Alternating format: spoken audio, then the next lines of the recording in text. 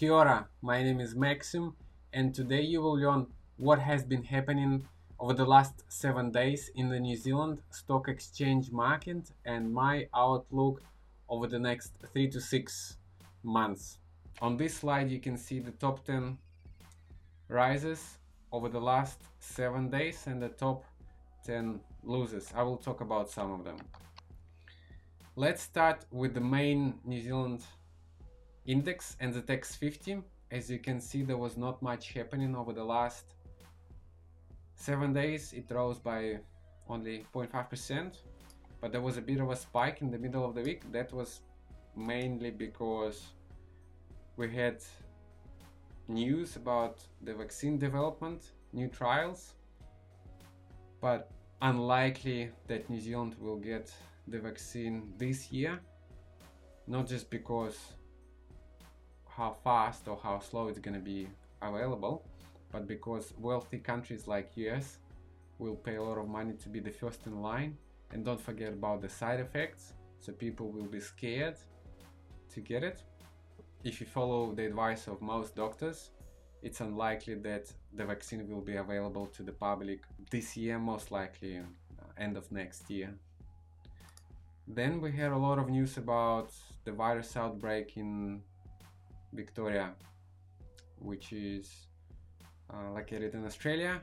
Australia is one of the biggest trading nations for New Zealand, and it's not a good news because it means that Trans-Tasman bubble is unlikely to happen this year. The virus cases, the number is still going up every day. Melbourne is a hotspot. The next one is New South Wales. Sydney is the biggest city in this state. Therefore, most likely Melbourne will go in a hard lockdown. And if you've got any shares in dual listed companies that have shops or offices in Victoria or Sydney or Australia, the share price is likely to be hit and go down, because obviously if you can't trade, you can't get revenue, and investor expectations will be very negative. Let's talk about Z Energy. The share price is up by nearly 10%, and the reason is because the company reported it was growing the market share. The first quarter results for the 2021 financial year, although poor compared to the last year, it was above the market expectations. The report covered the company's performance between March 31 and June 30, meaning it covered the alert level 4, which is the hardest lockdown. Total revenue was nearly 600 million, down by 53% from last year's nearly 1.3 billion.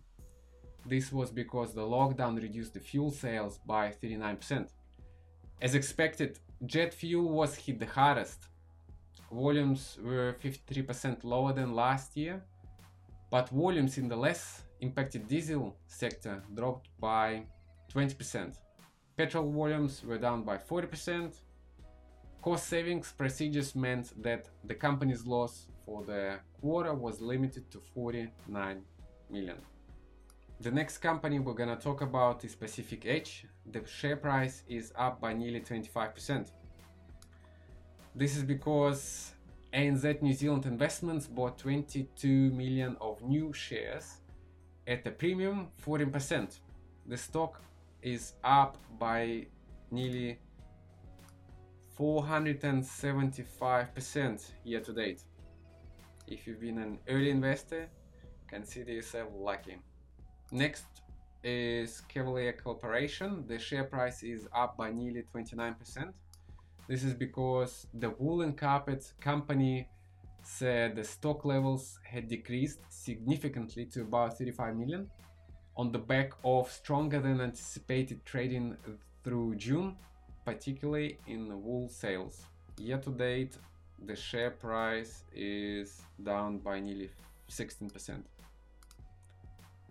The next company we're gonna talk about is Kennesaus. The share price year to date is down by nearly 8%, but over the last 7 days it is up by 12%.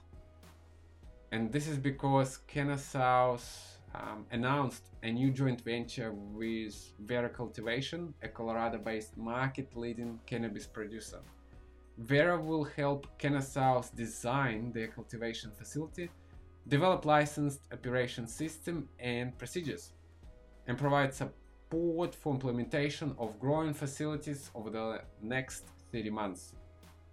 Don't forget that all this information is provided for educational purposes only. Before you make any financial decision, you should seek an independent financial advice. If you would like to get more valuable information, I encourage you to sign up to my weekly newsletter, and you will find the link in the description of this video. I send out a private newsletter about every week with some articles about the economy and some interesting videos about market forecast. Also this week we've got an event in Auckland which is free to join for new members. Also, I had some comments about the top 10 rises and top 10 falls in New Zealand stock market. Then you will find some interesting and useful statistics or charts and graphs about other companies. So if you enjoyed this information, I appreciate if you hit the like button, make sure you subscribe and leave your comments down below. Thank you.